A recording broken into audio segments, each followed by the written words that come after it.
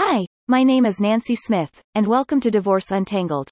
Most divorce attorneys approach divorce as if it was a war. I prefer a different path.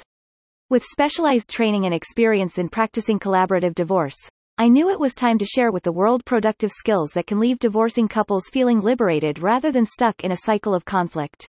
How much does divorce cost American companies? By Nancy Smith. Read to you by Eriously. We all know that divorce is an expensive proposition. According to one recent study, the average divorce can cost upward of $15,000 when you factor in attorney fees, court filing fees, and other common costs. And if you have disputes over finances, or disagreements around custody, that figure will be much, much higher. But did you know that divorces are costly for employers as well? Experts say relationship-related stress, especially divorce, can cause companies $300 billion a year. Experts crunched the numbers and found that in the 6 months before and 1 year after an employee's divorce, their productivity drops by 40%. It increases gradually every year after that, but it's not until 6 years after a divorce that an employee's productivity is where it used to be.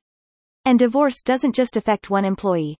The productivity of their coworkers drops by 4%, while that of their supervisor drops by 2.5%. That's because they have to take up the slack while their colleague is going through a difficult time. In a widely cited report, financial analyst Rosemary Frank calculated that over the course of several years, the divorce of a single employee making $60,000 a year costs $85,934 in lost productivity.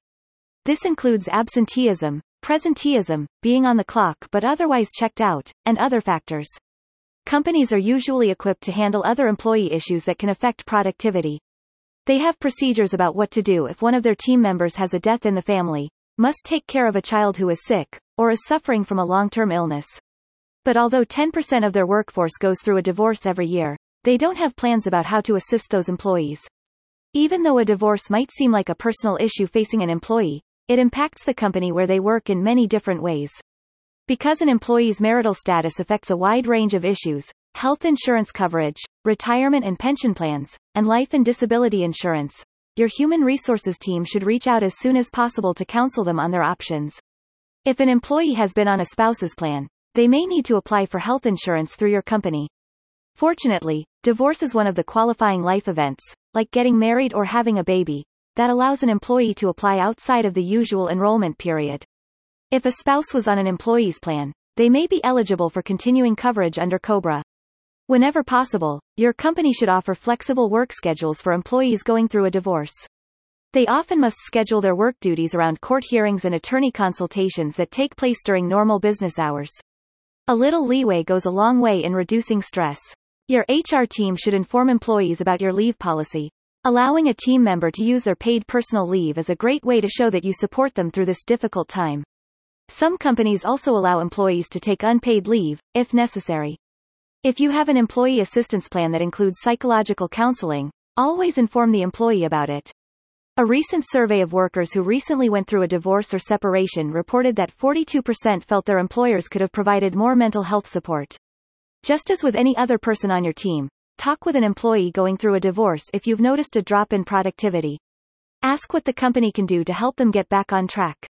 Before you suggest a course of action, take the time to listen to them.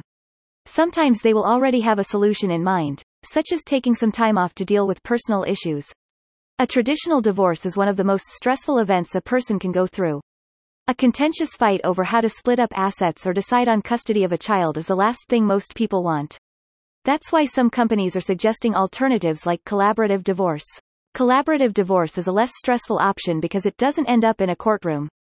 With the help of a team that involves specially trained attorneys, financial experts, and mental health professionals, both parties talk through a solution together. The only time that court is even mentioned is when it's time to file the necessary paperwork and the final settlement documents. The actual divorce order comes in the mail. Because it's a less traumatic experience, a collaborative divorce may help an employee get through the process more quickly. It's a win for the employee, who can get on with their life sooner.